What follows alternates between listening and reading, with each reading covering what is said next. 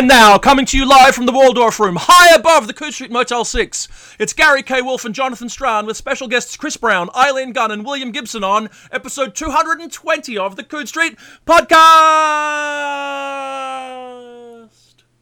And I have to wait until that last sort of fading note goes away. But I'd like to thank you all for being here. And this is one of the larger podcasts we've had, so we should probably briefly reintroduce everybody.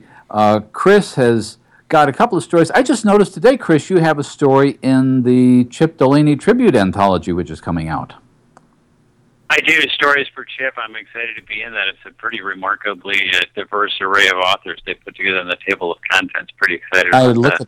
It's very impressive. And you were in 12 Tomorrows, the MIT anthology, was it last year? I was, along with Bill, and I think Eileen is also in the Stories for Chip, so we've got some good overlaps there. Eileen, I think I know your story in the Stories for Chip. Do I? Yeah, it's a story I wrote a few years back for Chip Delaney and Michael Swanwick. Yeah, set in a service area on the New Jersey Turnpike, right? That's right. I'm very fond of the service areas on the Jersey Turnpike. You know, they're named for people like John Bon Jovi and Joyce Kilmer and stuff. I've always been just a little infatuated with those areas. And Bill, of course, is just not too long ago you've returned from what struck me as an extraordinarily extensive and ongoing tour for the Peripheral. Well, I don't know how extraordinary it was by contemporary standards. I often hear stories of writers being forced to take it on much further, but it was enough that I'm only just feeling fully recovered from it. I could imagine. Well, we'll try not to recapitulate all the things you've had to say about the Peripheral, but I did want to say something which has really nothing to do with being a critic or reviewer. It's a very personal reaction to it. I sort of fell in love with Flynn, and part of the reason for that is I kept. Okay, this is going to sound really shallow, but I have to say it. I kept picturing her as Jennifer Lawrence, but as the pre-Jennifer Lawrence, because I kept picturing her surroundings as that film Winter's Bone. Yes, well, that was a very conscious influence. Oh, okay, that's very good to hear. Yeah, Winter's Bone, as was the television series Justified. But the reason they both were is they both those work resonated very powerfully for me because I grew up in a small town in Southwest Virginia. Which long after I left it, collapsed in a series of national recessions, and as far as I know, the real main source of income in my home county is wholesaling illicit drugs. Well, that was the other thing that struck me about it, because my family is from southern Missouri, which is exactly the same part of southern Missouri that the guy who wrote the novel Winter's Bone is from. And when I was looking at the film, this actually goes back long, obviously, before I read The Peripheral, and I thought the film Winter's Bone was like a science fiction film based on my childhood, but I didn't know that future was going to happen from the childhood that I had. Does that make any sense? Yeah, completely. I get it. Yeah. Okay, good. And then the other personal reaction is every time I read something set in near future London, I immediately see everything from the point of view of John and Judith Klut's flat, which I know you've stayed at as well as I, and it also seems to be something where You have this 1840s manufacturing building with this enormously addictive book collection in it and Judith's art, and surrounded by all these things that haven't happened yet. How do you mean things that haven't happened yet? I'm thinking specifically about the sort of stuff that goes on in Camden Town, that whatever's going on at the Electric Ballroom is, if you know what's going on at the Electric Ballroom, you aren't paying attention, because whatever's going on there is something cooler than what you know about. Oh, okay, yeah. Well, I've never. It's been a long time since I've experienced London as the avant-garde in that sense.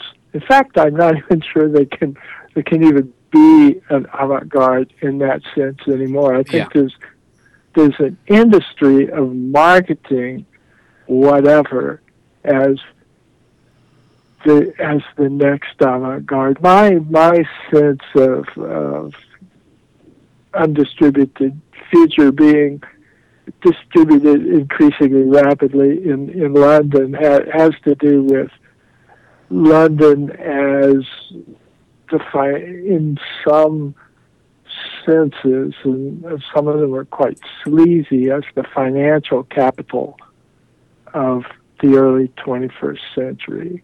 And also, as I don't know if the peripheral implies this, but it's very much in the flavor of the peripheral. London is where you move if you've ripped off all the money in your third world country. It is.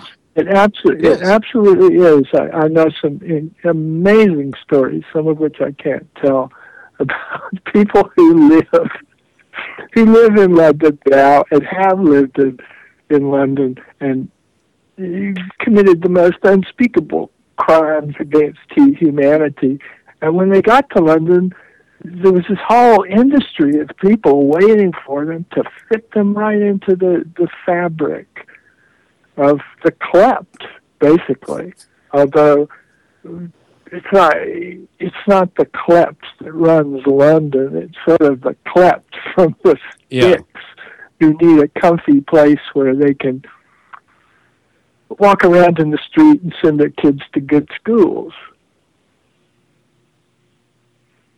Yeah. Kind of a capitalist avant-garde there, right? The people expressing their avant-garde through increasingly sophisticated narratives of derivatives and things like that. Yeah, well, the sense of the avant-garde that I think people my age grew up with an idea of the avant-garde was that somewhere there were backwaters of incredible coolness in which the next thing was being bred, and we could expect it to emerge, but we had to be very cool ourselves in order to find the backwater. But we live in a world without any backwaters. There are no more backwaters, and big cities are no longer the incredibly efficient concentrators of novelty that they have previously been. That's all happening in a distributed post-geographical world, so that making possible something like Die Antwoord, that didn't come from London, and that's not the next big thing, and it's not even the avant-garde, but it's a thing. It occurs to me that if I were to talk to my students at the university about the term avant-garde, they would think that's a pretty old-fashioned term by itself. It is, but so is Bohemia. But I think that they're both eminently applicable still. I mean, if something's too old-fashioned to be applicable because it's 100 years old, that to me kind of supposes that we have no cultural memory, that we have no sense of it, no long view. Which brings me back to my students again. Yeah. Yeah, Which is it probably really a good thing. It's probably a good thing we have no cultural memory, because we would be so aware of repeating what was done in the previous generation and the one before that and the one before that we wouldn't be able to act at all. No, but we do that. We do that in other. We do that with everything else. Like we're not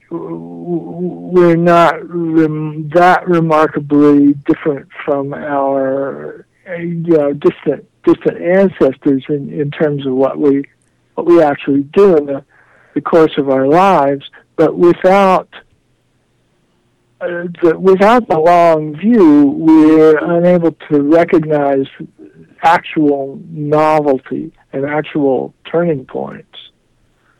And I think there are actual novelties and turning points in human history where people are suddenly experiencing something that is genuinely new. Do you think Eileen, there are any now? Go ahead. What? Do you think do you see these turning points now, or are they points that you see in the past?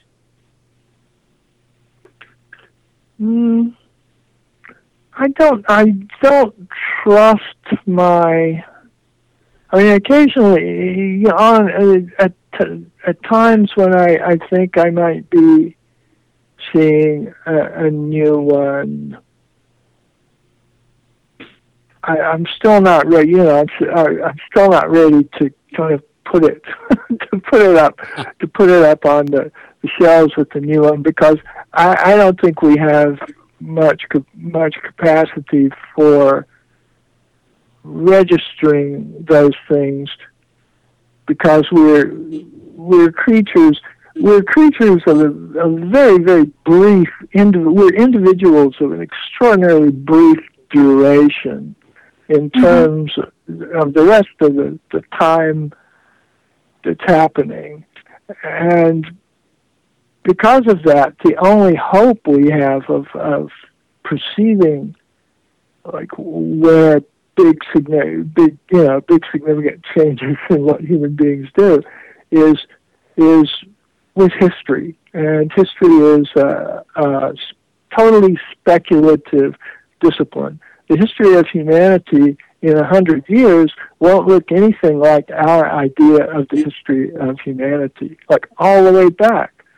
For one thing, there's so much technology online and coming online for archaeology that all kinds of different parts of our history are going to change hugely. So it is literally a speculative discipline, but it's the only way I know of the only way I can imagine that we could really get a handle on when it's changed.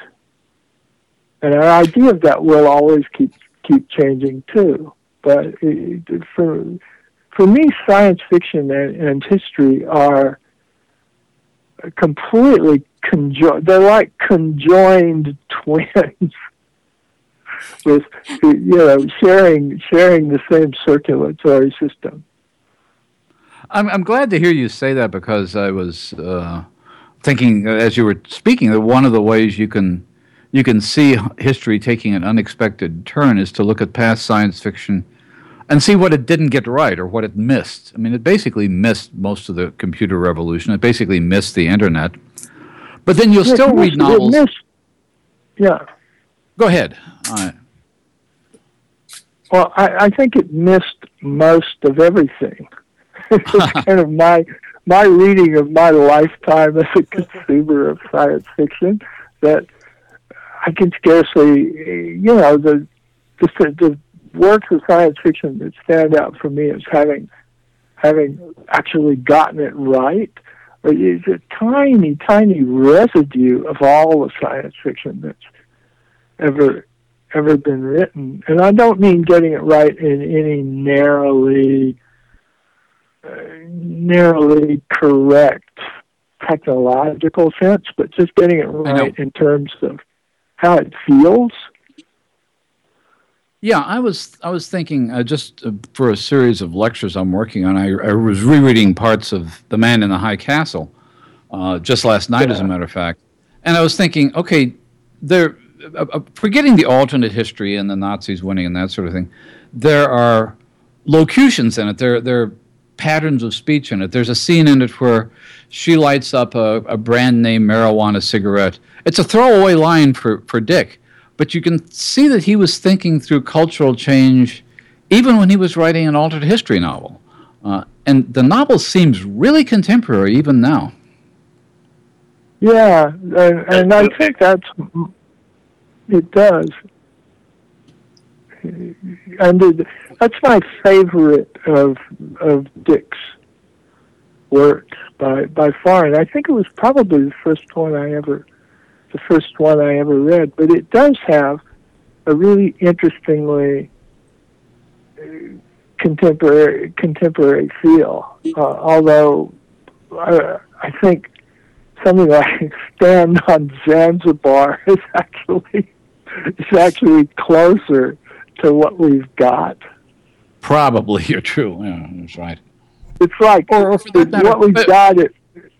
What we've got is like Stand on Zanzibar with the flavor of Man in the High Castle. Okay, that's a good way of putting it. Or maybe a little bit of the flavor of The Star Is My Destination, even, which just in its blatant cynicism struck me as being decades ahead of other science fiction in the 50s. Yeah. Well, that was my kind of, I don't know, that was really important. That was a really important thing for me, finding that book. I didn't even find it as a book. I found it as a couple of yellowing issues of Galaxy magazine in a junk store, and sort of read them out of order, and I didn't have the complete the complete story, but I can remember like looking at that and just being like baffled. But it was just a profound experience. He seemed to have, Bester had like nothing to do with the culture of science fiction around him, other than that kind of basic ability to appropriate and repurpose memes. He was just doing whatever it was that he somehow needed to do, which when I get that feeling about any writer, I'm just like totally excited. He was an advertising guy or something. I mean, he lived in a much more sophisticated world, from what I could tell, than the world of Asimov and the people who were really in the center. Yeah, he was like a raging 50s Manhattan hipster in the old sense. He was a Madison Avenue advertising executive with tailored suits. Like he's even in a sense, I guess in his dotage, if you could call him that. The one time I saw him, he was like the best dressed man I'd ever seen, and I can't even. It's hard for me to imagine him even having known his contemporaries science fiction at that time. It would have just been very strange. But I think he was sophisticated in the sense that he would have been okay with them. Well, I think so. I mean, there were an interesting piece of science fiction trivia, and Eileen, you might know this too, is the men's magazines that were imitating Playboy. One of them was called Rogue. It was published by Bill Hamling. And the masthead of it, Bester was, I think, the food and drink editor, and Mac Reynolds was a travel editor, and Silverberg was writing a column on this, and Harlan Ellison was... Maybe, I think he was editor of it for a while. Budrus was editor. So there was this whole community of science fiction hipsters in New York that sort of clustered around that world that Bester had access to, and most of them didn't. Yeah, that's true. And the role of sleazy, third-rate wank magazines as shelters and incubators for the, I guess what would pass for the sort of left wing of science fiction. The people who would have been more comfortable in Galaxy than in Astounding. Right, but Eileen and Chris, you might have experience with this too. I've talked to Harlan about this, and his what he told me was writing for Rogue and for Night and Sir magazine, which piece of science fiction trivia, Sir magazine published Gene Wolfe's first story, I believe. But they could write mainstream stories. They couldn't sell mainstream stories to Galaxy or Astounding, but they wanted to write them, and the only place they could sell them to were men's magazines that really didn't care what the fiction looked like. Yeah, Avram Davidson sold to Rogue, which is to me, since he was extremely religious at the time, is kind of a baffling... But it was places where his stories were not, they could appear and nobody cared. They could be as odd as he wanted them to be and didn't have to have any science fiction tropes if he didn't want them in there. Exactly. That's probably because the people who published those magazines assumed that nobody read the words. Exactly. The fiction was filler between the photographs. Yeah. And otherwise, if they didn't have the fiction, they would have had to pay for more photographs. And maybe if they had more photographs, they would have gotten in trouble or something. Exactly. Like they could say, look, no, we're not for that. You could actually read a story here.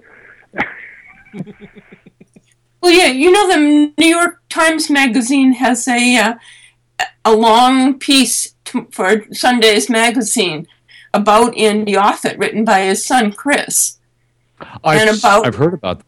Yeah. Yeah, I read it online. It's a remarkable piece, and it's about Andy's discovery of pornography as a market that essentially eclipsed any interest he had in science fiction and dominated his life. And he could survive really, really well without having to write terribly well, I think. I did not know that. But that explains what happened to Andrew W. Offutt's career in science fiction then, doesn't it? Yeah, he was writing a porn novel a month. And I know other people were involved with that market. I mean, Fritz Leiber, I think, wrote some. Phil Farmer certainly wrote things for that market. But it was a way of making decent money that the third-string science fiction magazines couldn't afford.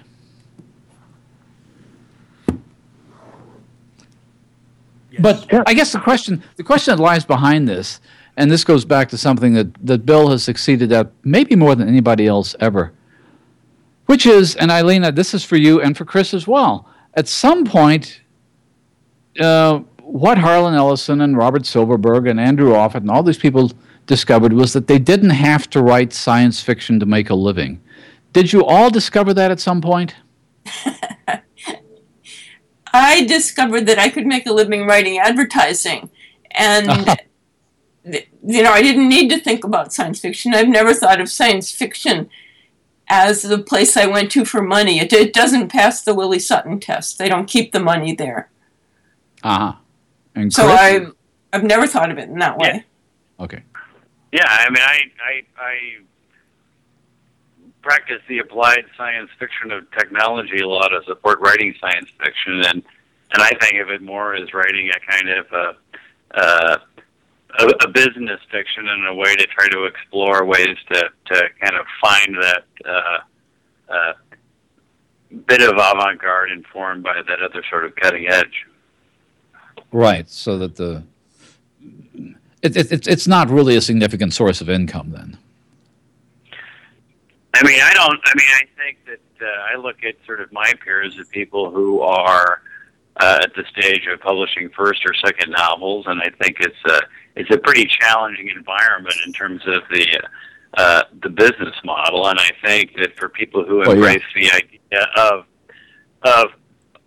kind of pulp territory as an area where you can, without being concerned about expectations of particular sorts of gentility, really explore innovation, whether it's of a stylistic sort or of a political sort or of a kind of a narrative experimentation sort. I think that's what's really exciting, and I see things in that direction happening. And as you see more and more people kind of coming into the field or coming out of MFA programs and sort of more or less oblivious to generic boundaries in a way that I think is really exciting. Something that, I mean, I remember reading this introduction that Bill wrote for Eileen's first collection, Stable Strategies, that talked about, the idea of coming into science fiction and looking for a literary bohemia, a science fiction maybe that's driven by, amped up Madison Avenue advertising people or whatever equivalent or outsider version, and finding something different and maybe having more people sort of coming at it from a different angle and from a different sort of mode of personal economic support is getting more in that direction. Who knows? Well, Bill, at some point you must have realized, because the science fiction community adored you from the beginning, I mean, from before, even before Neuromancer, and at some point, did you ever experience something that something I know that Jonathan Lethem experienced, which at some point people started saying to you, you're not writing science fiction anymore, you're not part of the club? I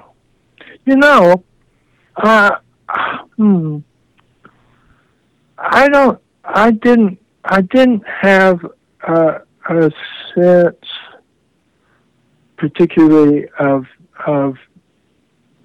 being adored by the science fiction community. And my attitude when I started to publish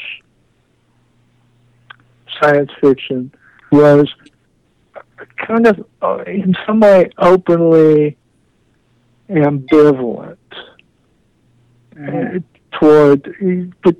particularly toward the concept of genre. And I knew that in some very real sense, science fiction is my native literature. It's sort of where I was formed as a reader, and I think where you're formed as a reader invariably is going to determine how you're then maybe formed later as a writer. So I knew I was from there, but I didn't particularly want to be it. I wanted to be from there and do something and not have to suffer the same fate as a lot of people who are from there and then they've been it, and it's like from the beginning I was sort of looking at it like this is a trap, and I want to do something, but I want to get outside of it in some way. Like I really was conscious of that from the beginning. Like how can, and I didn't have any answers, and I sort of I guess I sort of got what I wanted, but a lot of it was just complete blind luck, because in retrospect, I can see that I didn't even, I didn't understand it really. I didn't know what was going on. I didn't know how little a lot of my favorite writers had made in their entire careers. Mm-hmm.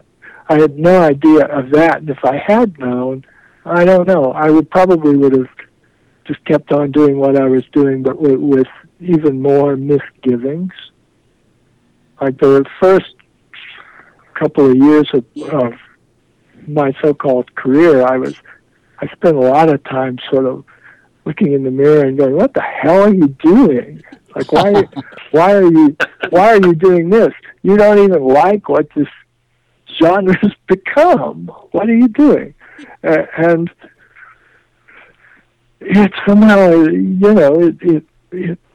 it more or less worked out. But that sense, I always had that sense of to try to address your question a bit more directly. I always had that sense of I would talk to people.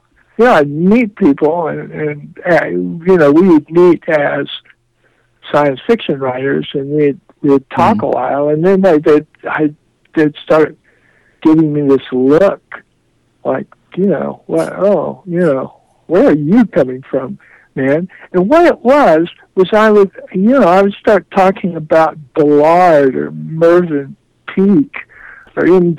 John Harrison, and particularly, if I was talking to an American SF writer, and that was like, you were talking about a whole other genre. Like you would it told them that you weren't what they thought the thing was. And in the beginning of cyberpunk, so-called, the likely suspects would find one another by just wandering around science fiction conventions trying to talk about J.G. Ballard. And anybody who didn't give you a completely blank stare was probably a potential fellow traveler.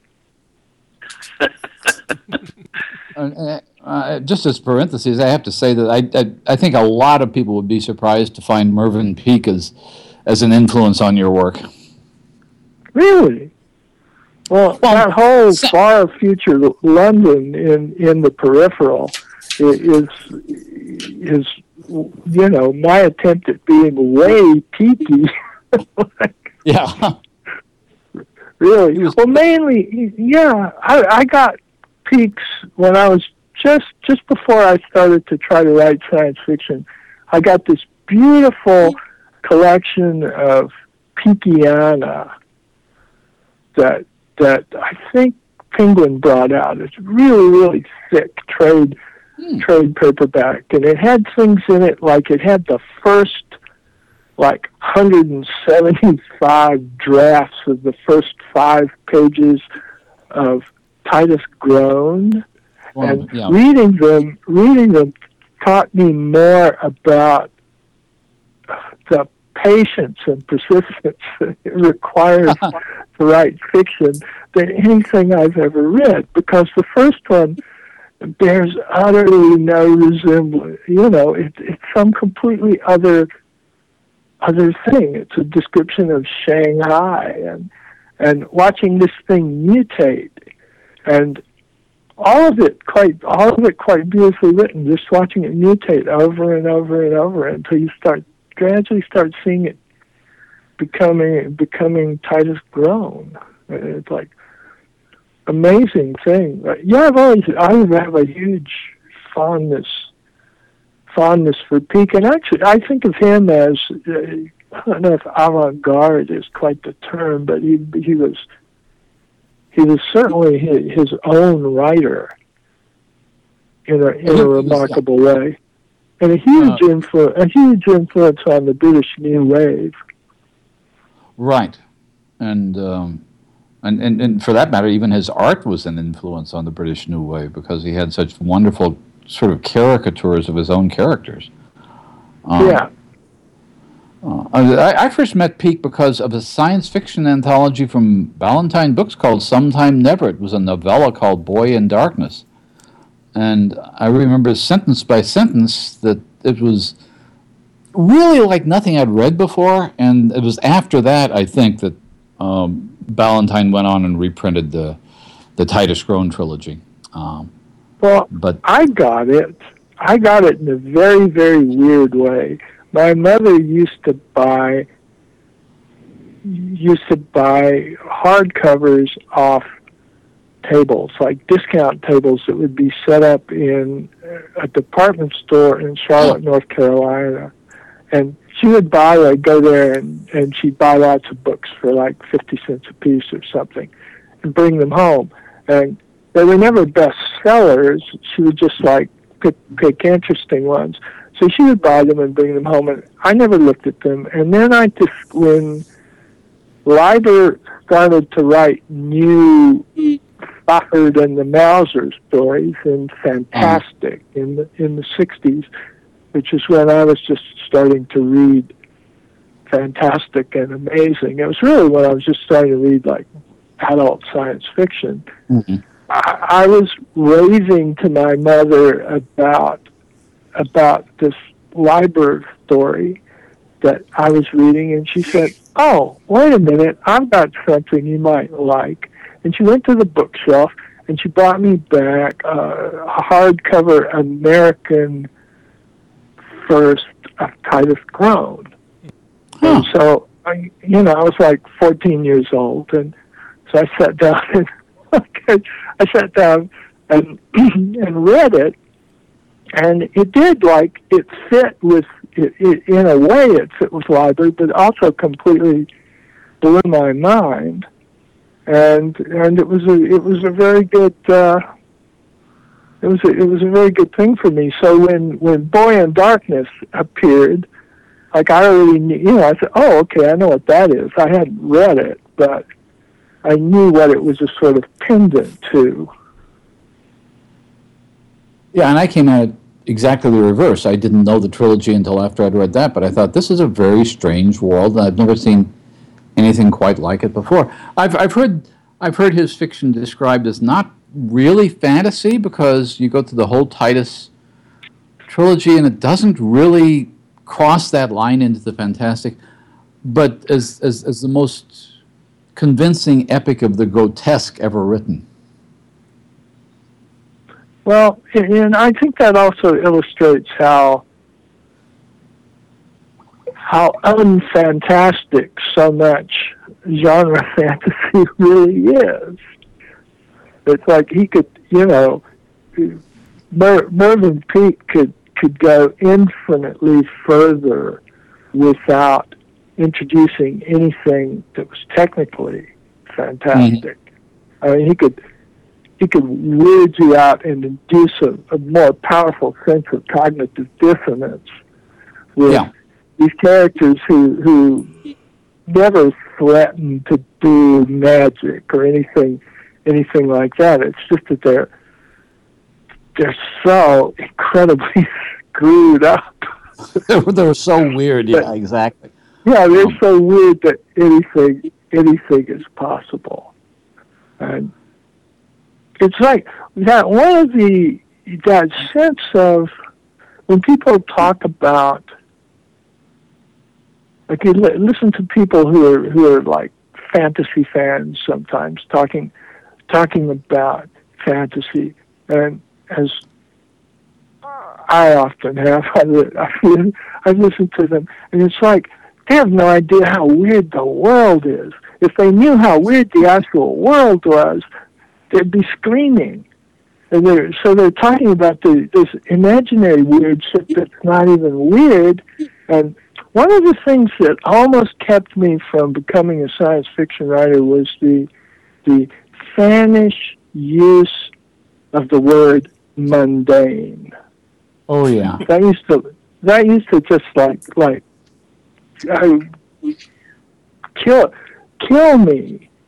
because they'd be talking about some unutterably mundane piece of science fiction, and yet it was the completely fantastic piece and mind-shattering piece of realistic fiction that was mundane.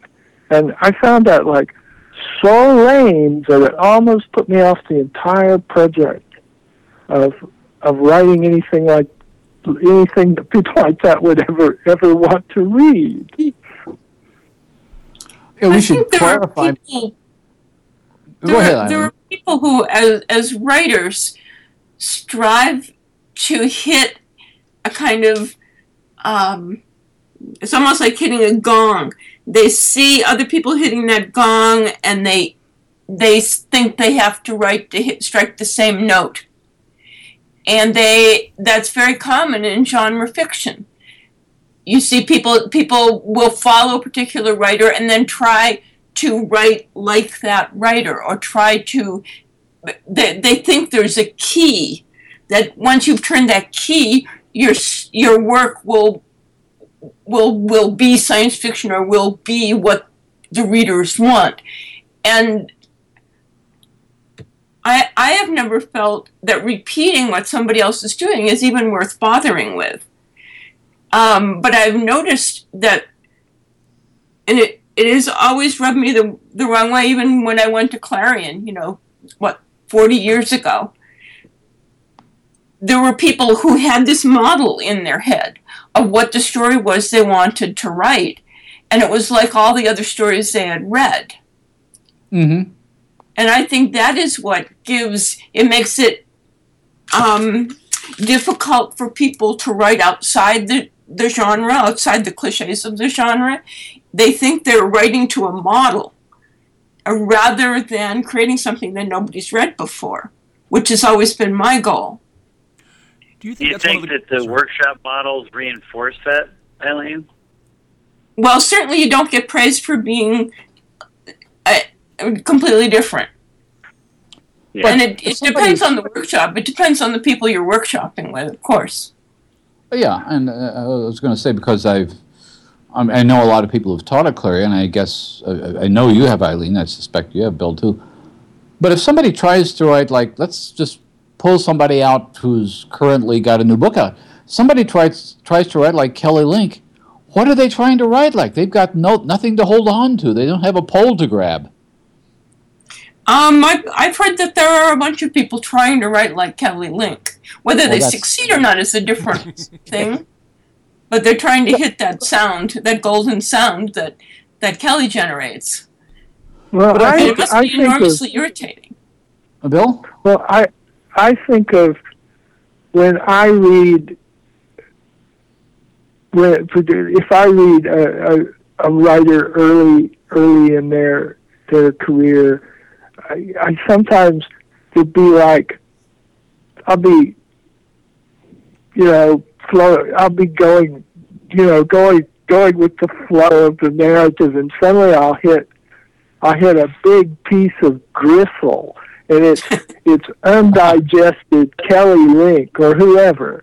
It's undigested Phil Dick or William Gibson, and it's just like, oh God, somebody, they needed an editor on that one, but really they just haven't digested their influences.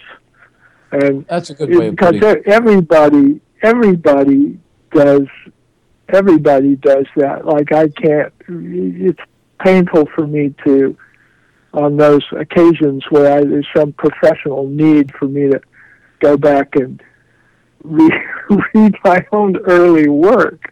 All I see is the gristle floating on the surface, and in some cases, I think other people would recognize who that is, who's not. That wasn't really digested. And in other cases, they never would, because I was very eclectic in my choices. But I see it. It just makes me wince. And like, one of the things you get if you keep doing it long enough, I hope, is that you stop sounding like your influences, and you quit trying to do it. You forget your influences, basically. Don't you have to sort of like write through them almost? Like get them out of your system? Yeah, you can. You write them. You write them. You write them out. And the other thing I think I've discovered recently about my own influences is that when I was first starting out, if anyone asked me who my influences were, I would give them a list of the writers I thought it was coolest to say were my influences. I don't think I quite realized that at the time, but I can now see that was the case. And now that I've been at it long enough, I started sort of going back and going over what my history as a reader was. I started to realize that probably some of my most powerful influences were writers I've never acknowledged and whose work I only have now as like a dim memory. Like I'm pretty sure now that Lynn Dayton's first 5 or 6 spy novels were a huge influence on me when I started to write. Like I had learned all sorts of really interesting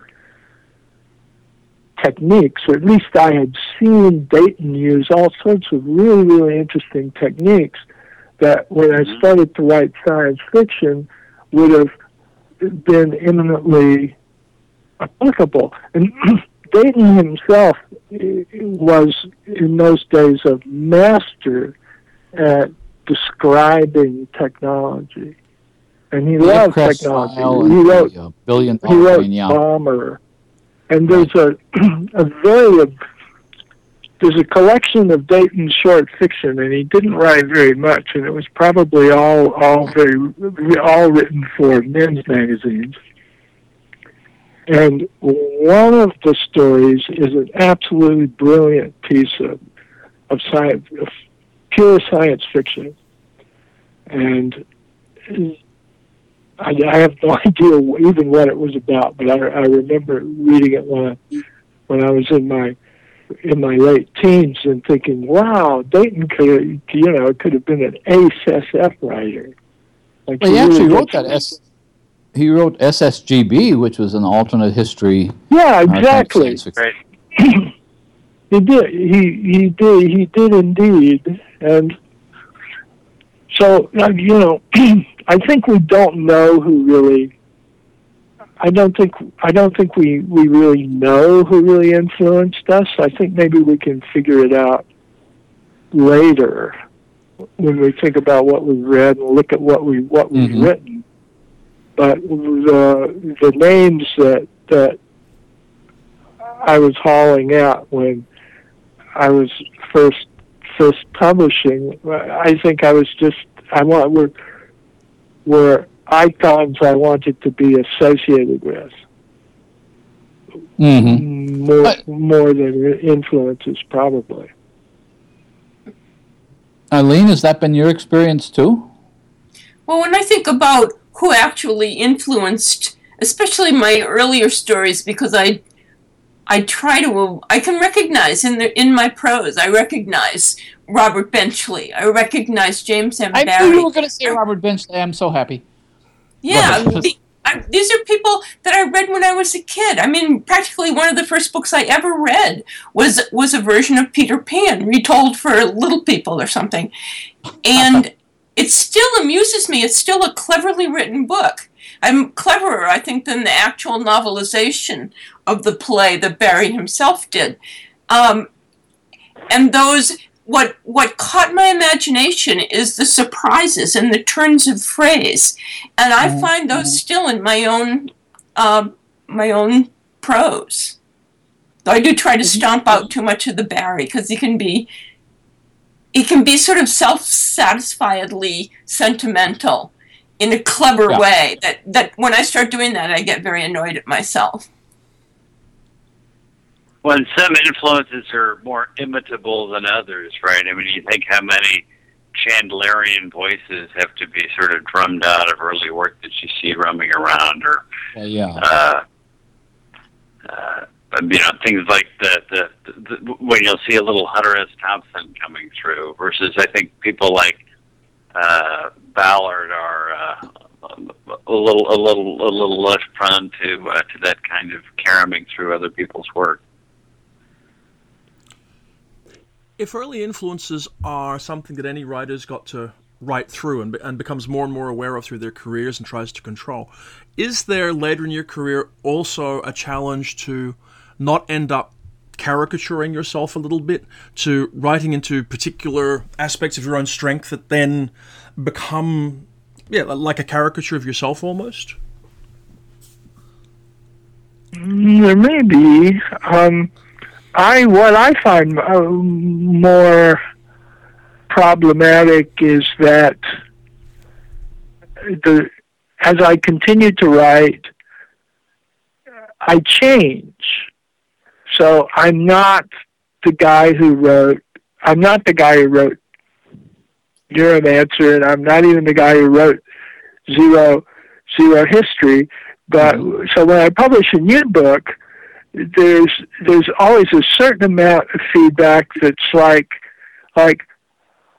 why can't he do it like he did it in his first novel? Why can't he do it like he did it in his last novel? Why does he have to do this? Why does he have to do this other thing? And that and then you sort of you pick up the other review, and it's somebody saying, why is he always the same? It's unchanging. Yeah. Over and over, he's doing the same thing. So I don't know.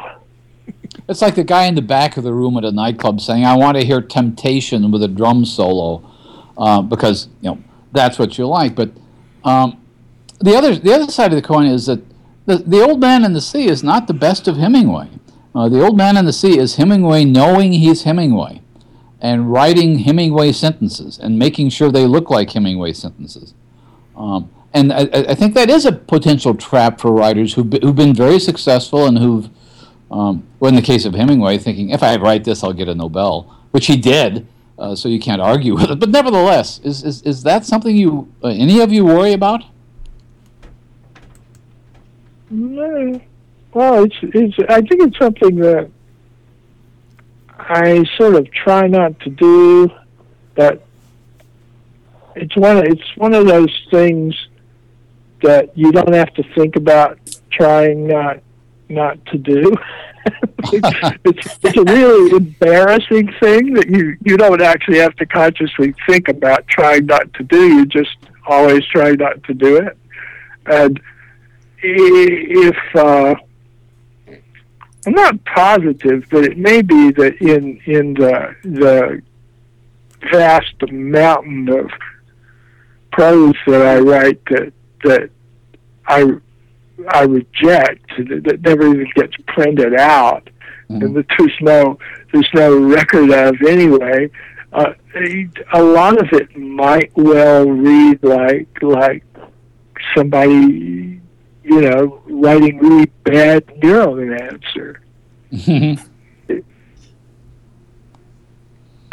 I think as a reader, you see lots of you see that kind of occasional slippage into self-parody in the works of people that you really admire as they get further along in their career. But it's almost always sort of counterweighted by a kind of an increased wisdom or a kind of a much deeper amount of truth coming through that I think has a much more important effect. I think that's true. I think that makes sense, that there's absorbing the influences and sort of transforming them and making them part of your voice is different from aping them. But we have seen in the science fiction field in the late 60s and early 70s, we saw a lot of really bad Harlan Ellison stories. And frankly, in the mid to late 80s, we saw a lot of bad William Gibson stories written by people who are thinking, oh, this is what I'm supposed to do.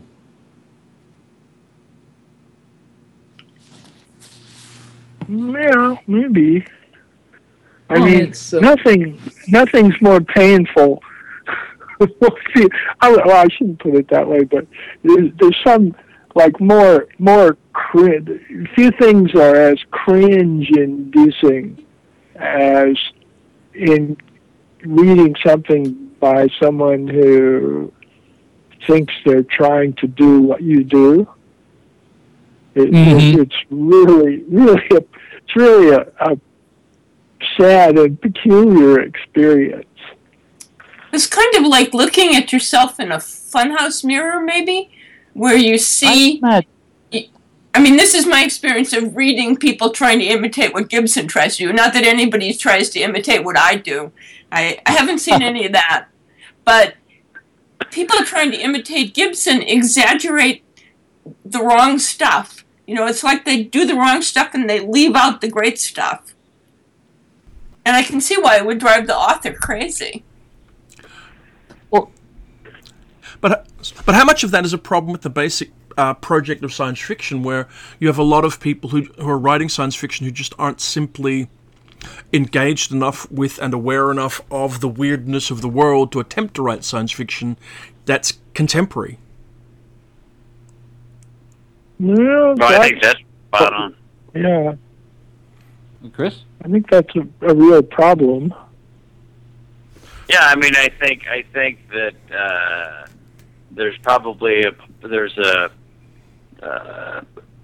insularity at times in the community, and there aren't that many people who are out there pulling in kind of really active engagement in other parts of the world that I think can really inform, to your point, a kind of a deeper articulation of the kind of imminent world that's adorning around us. And there are examples, like I think Nathan Ballingrud, kind of operating more in kind of a horror and fantasy nexus, who brings in a kind of a deep kind of a contemporary street culture into his voice. And I think there's people doing things that come at it from more of a kind of a modern, technologist point of view. But it would be great to see more of that.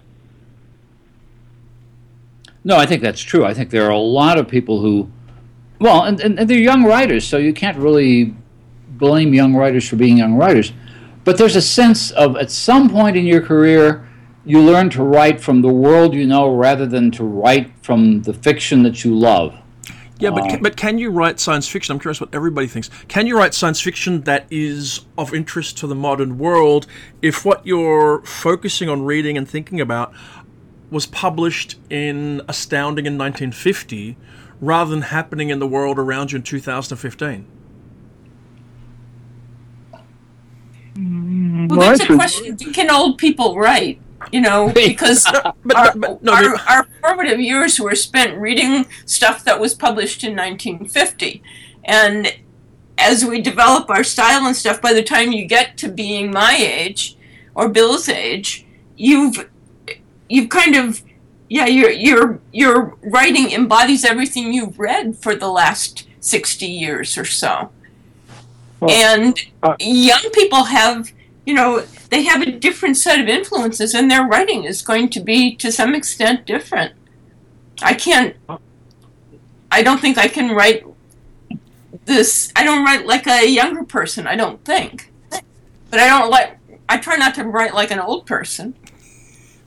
Well, I just imagined a young person, a really, really brilliant young person, reading a great whack of core 1940s American SF, and then writing a contemporary SF novel in that modality, like describing Actually, I'm quite excited about this, although I don't think I have what it takes to do it. But imagine if someone could write a novel set in our world today, like exactly our world today, but written as though it was a 1947 Robert Heinlein novel, like exactly like a Heinlein novel. Like it would be incredible. I mean, that could be so cool if someone could exist who could actually do that. That's a challenge for all kinds of people. I was thinking as you were talking, well, maybe somebody should write a few more of Clifford Simak's city stories, because after all, we're dealing with community. That's a great idea, actually. Well, I think actually John Varley did a 1970s version of Heinlein when he was writing in the 70s. He was his especially his short story collections were very Heinlein-esque, and his first novel, but set in a time that even today, with gender transitioning being easy and welcome, and all kinds of body modification being easy and not that unusual. That's the world we live in now. And John was writing about it in a very Heinlein-esque way in 1977 or so. Mm-hmm. I think that's true. I wouldn't mind seeing a few brand new writers. Oh, sorry. I wouldn't mind seeing a few brand new writers writing brand new wave stories. Well, that's what I was going to say. I've talked to a number of some younger writers and some younger readers and critics who, when they go back and they discover a J.G. Ballard story, or they discover a Lafferty story, or they discover a Joanna Russ story, the stories seem brand new to them. And their reaction is, I wish people would write stories like that now. And yet the stories they're talking about were written in the 60s and 70s sometimes. If you go back and read Catherine MacLean. Catherine MacLean's a good example. Excellent. In the late 40s and the early 50s, she's doing stories that are still clever and still funny, and her ideas incorporated in there have come to pass. That is, there were people essentially with iPods, but they are still, the stories are still bright and resonant, and the material in the stories, the relationships between the characters and everything, are completely contemporary with today. But they're not futuristic stories. As they must have been in 1947. That burnish is gone. It could be. I mean, I embarrassingly just discovered The Female Man, speaking of Joanna Russ, found it at a neighborhood Goodwill about a year ago and picked it up, and it was certainly the most innovative thing I'd read in a year, and it was 50 years old.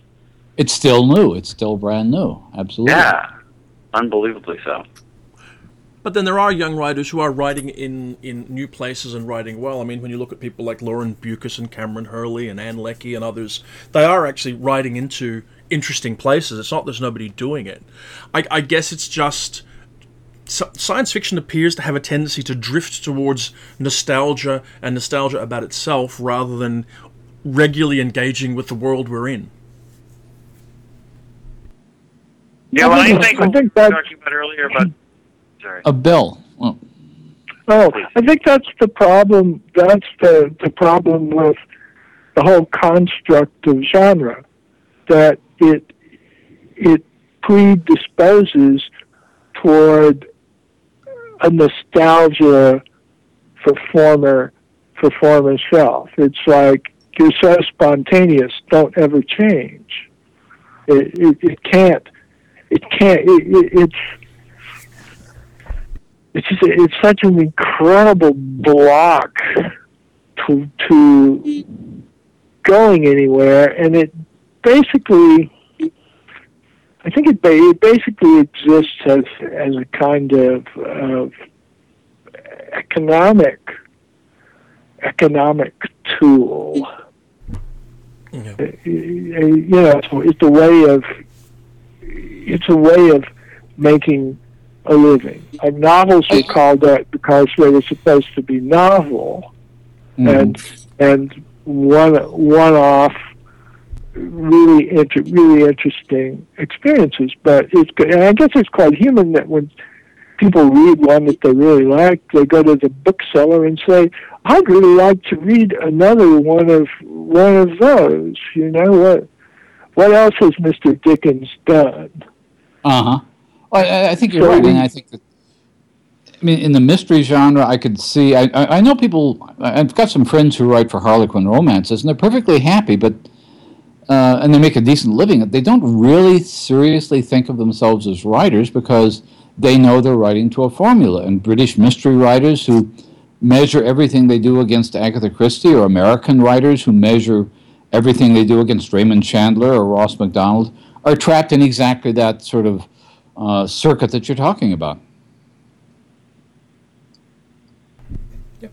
Or science fiction writers who think they have to figure out how to outdo Heinlein.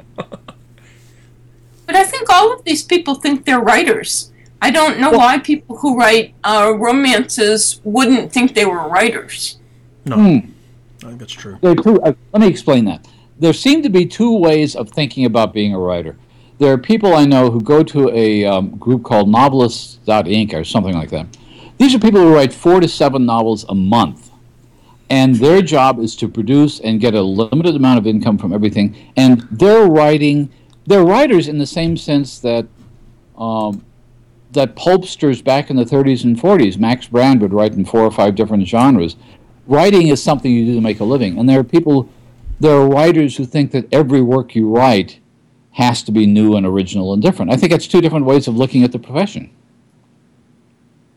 It might be that the writers that are sort of cranking out work are embarrassed when they're talking to you and need to say, well, I'm not really a writer. But I think they, the ones that I've met do think of themselves as writers, and they think of themselves as much more effective writers than me because I don't write very much stuff. Probably should. I think if you just dig beneath their idea of writer, they're really talking about themselves as craftspeople.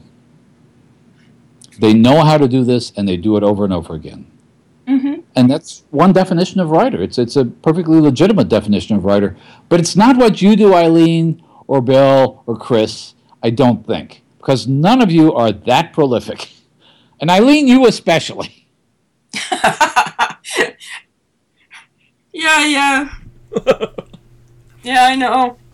I mean, people, it's like, they say things like, well, wow, this is a really good story, but you're not very prolific, like those things have something to do with one another. They don't. Of course not. And Ted Chiang is Ted Chiang may be a better example than you are. I don't know. Which one of you holds the record for slowest pace, you or Ted? It's not a contest. We both work at our own pace. We don't compare notes. It's Howard Waldrop's the slowest, I think. Howard Waldrop may hold the They're record. busy living interesting lives in order to put it into the work. True. Though I am taken by the image of you and Ted sitting around in a bar going, that's unseemly quickly to publish another story. I'm waiting at least another year. Yeah. I don't know why you're writing so fast, Ted. I say that to him It's more a all the question time. of which one is a greater perfection. Which one is what? It's more a question of which one of you is the greater perfectionist, because I think that's a lot of what that's about, is people really putting a lot of thought and time into each piece. Certainly when you see how Ted approaches his work, it seems to be the case. Yeah. I think Ted and I have two very different strategies, because Ted does think enormously about his work, and I spend all my time trying not to think about the work, because, and I think it probably goes back to the 60s, to this sort of spontaneity, and how if you overthink it, it will be all clotted and stiff. So I could think about my work a lot more than I do, but I spend a lot of time trying not to think about it. I guess that makes sense. No, I'm doing it wrong. You feel free to tell me I'm doing it wrong. You're not doing No. Well, Eileen, it depends on what comes out at the end. That's what I thought. But people never say that. They never say, this is a great story. Congratulations for writing so slowly. No, that's true. They say, this is a great story. Let's see some more about it, just like it tomorrow. Yeah. On the other hand, it's better than the Howard Waldrop approach, and you haven't had novels sitting around for 30 or more years unpublished. Well, his technique is different from both me and Ted, because he will keep it all in his head for decades, and then he will sit down and just by hand write the page after page after page after page, and then it's done. So it's another, he's doing it wrong, but he turns out some fantastic stories. Absolutely. He does indeed. And Bill, you're not exactly the most prolific novelist. I know when people reach the level of success you've had, they get offered, they get people saying to them, publishers saying to them, let's do one a year. Let's get a schedule for this going. I remember talking, I used to know Go ahead. I was going to say I was friends with a mystery writer, Robert Parker, who started out very enthusiastically writing a Spencer mystery year and then a Spencer mystery a year, and then got to the point where it was simply, I don't know, it was like going for a workout every year. He had to do this thing. He got to the point where he could write them in a weekend, but all he wanted to do were write other novels at that point. And you've never allowed yourself to get into that trap. Well, I would. I think if I were giving advice to a new novelist, a kind of entry level novelist, and this is not. That's actually not even a realistic thing to say, because I don't know anything, I know almost nothing about the challenges facing entry-level novelists today. I hear about it, and it scares me. Yeah. That's all I know. But, if I was say, well, this is the wisdom that worked for me when I started, one piece of advice would be whatever you do, never let them find out how quickly you really might be able to do it. Really? Never let them find out, because then they'll make you do it. And I think, a lot of what keeps a lot of genre SF from being the sort of thing that would satisfy a weirdo like myself is the fact that people have to, the economics of the genre forces people to write too much or to write too quickly. And the only reason, in most cases, someone like Stephen King would have been an exception because he sort of pathologically couldn't not do it. Exactly. But for most people, most people don't have that much actual stuff. Don't have that much of good stuff in them. And so where it would, maybe it's funny you say that I'm not that prolific, because I know that I'm not in genre terms, but in terms of the literary novel, I'm regular as clockwork and Absolutely. very prolific. That's a big difference. And the reason some science fiction writers have to write so much science fiction is because they don't get paid enough money not to write a lot of science fiction. Well, that's true. Which is a really good reason to avoid being labeled a science fiction writer, even today, because you're going to wind up slotted in terms of income, and you'll have to overproduce. And when you overproduce, you, as drug dealers say, you step on the product. It becomes adulterated with whatever. And I've known that forever, but I seldom say it because I don't want to hurt anybody's feelings, but I think that accounts for a lot of why SF and fantasy as genres aren't taken entirely seriously, because anybody from outside looks at it and says the product's been stepped on. Well, our good friend and sometimes podcast guest, Peter Straub, has had a very similar experience of people saying to him, why don't you write another Floating Dragon or another Talisman every year? And instead, he's like you. It's like 4 or 5 years between novels because he wants to write the novel he's writing, not the ones that the readers want him to write necessarily.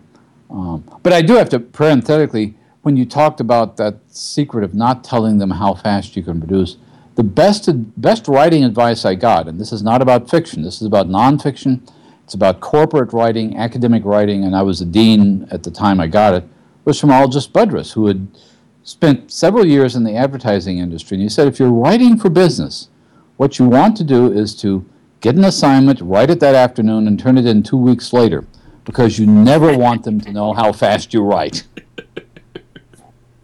When I was in advertising, we had the agency I worked for was a very creative agency, and we didn't do anything in less than 2 weeks. We just didn't. The client comes in, they want something, it'll be ready in 2 weeks. It didn't matter whether it was a 3-ad campaign or a brochure or whatever. It was always at least 2 weeks. And even if you did it that afternoon and had it all wrapped up, you'd wait 2 weeks to give it to them. I wish that I had written advertising that way, but no, I would take the whole 2 weeks. Oh. I mean, that's just the kind of writer I am. I've never been fast. All right. When you're writing academic reports for the administrative council, it's going to be complete nonsense anyway, so you get it out of the way and just hold it until it looks like it must have been thoughtful.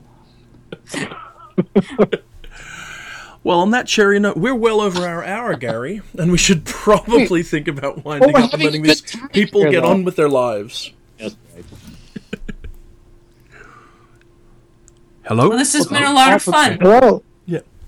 Yeah, I know. It's very, nice talking with you folks. It has been a very great pleasure. Thank you all for taking the time out of your evenings to join us and to talk about us. Chris, Eileen, and Bill, we really appreciate it. Thank you.